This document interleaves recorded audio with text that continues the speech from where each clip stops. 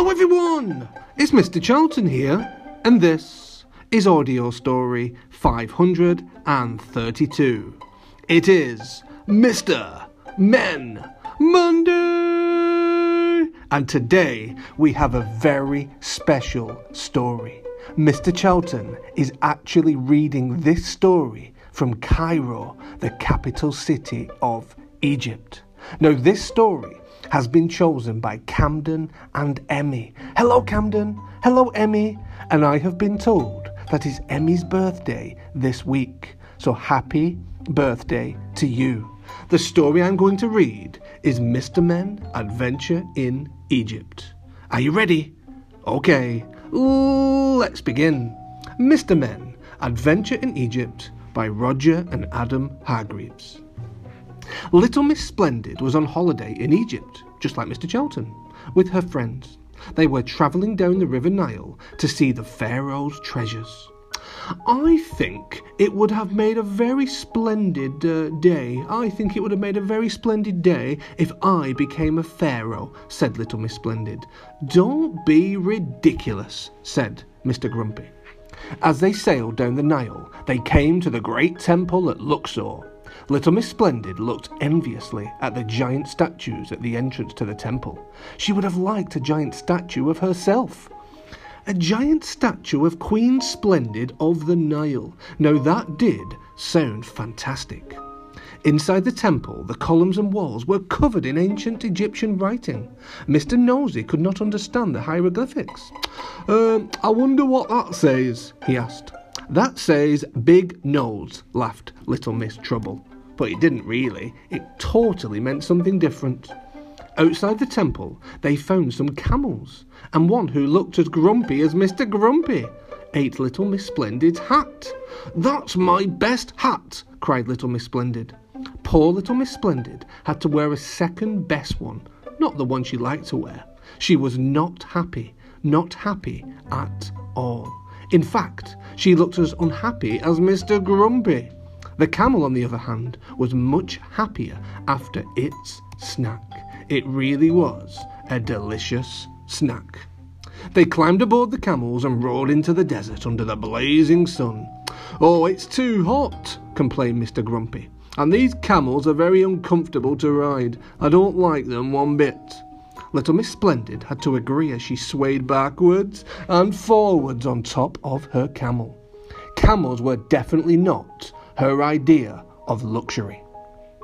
They travelled on across the sand dunes until they saw an amazing sight in the distance.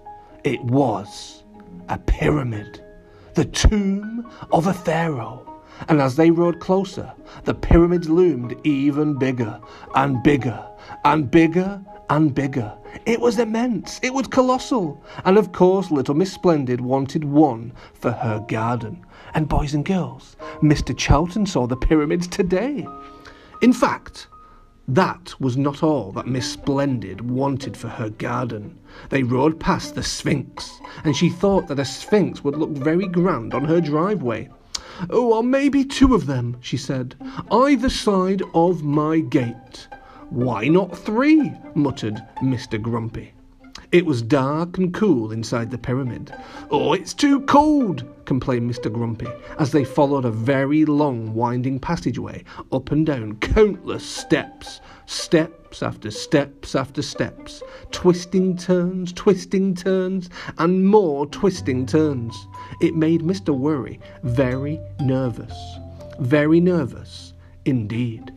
Finally, they reached the chamber in the centre of the pyramid, where they found a sarcophagus, and in the sarcophagus was a mummy. Look at those bandages, said Little Miss Somersault. Mummies must have been even more accident-prone than Mr. Bump. So many indeed. Through another passageway they discovered a room full of the Pharaoh's treasure. It was piled high all along the walls. Little Miss Splendid gazed at the glowing golden furniture and ornaments. Now, that gave me an idea, she said. But what could the idea be? There were even more treasures at the back of the room, where Little Miss Splendid found the Pharaoh's crowns and headdresses, which of course she had to try on. She sat on the pharaoh's golden throne.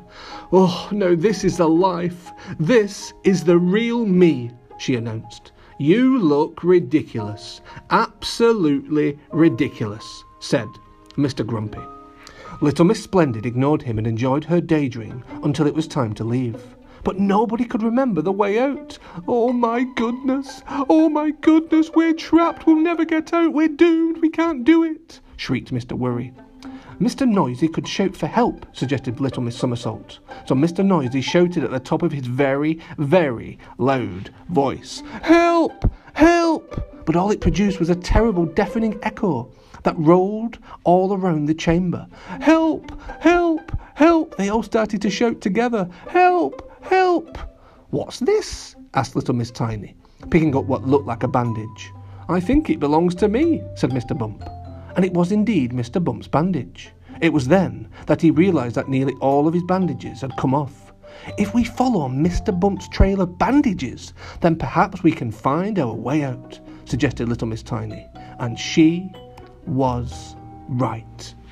It was a very relieved Mr. Worry who finally emerged from the pyramid. "Oh, I think it's time to go home. That's enough adventure for me. I just want to go home." "Me too," agreed Mr. Grumpy, looking the happiest he had been all the trip.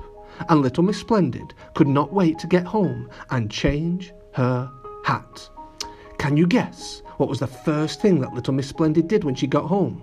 Can you think about it? Well, after putting on a new hat, that is. She rang her builder and she ordered a pyramid and a statue, 2 sphinxes and a modern-sized temple.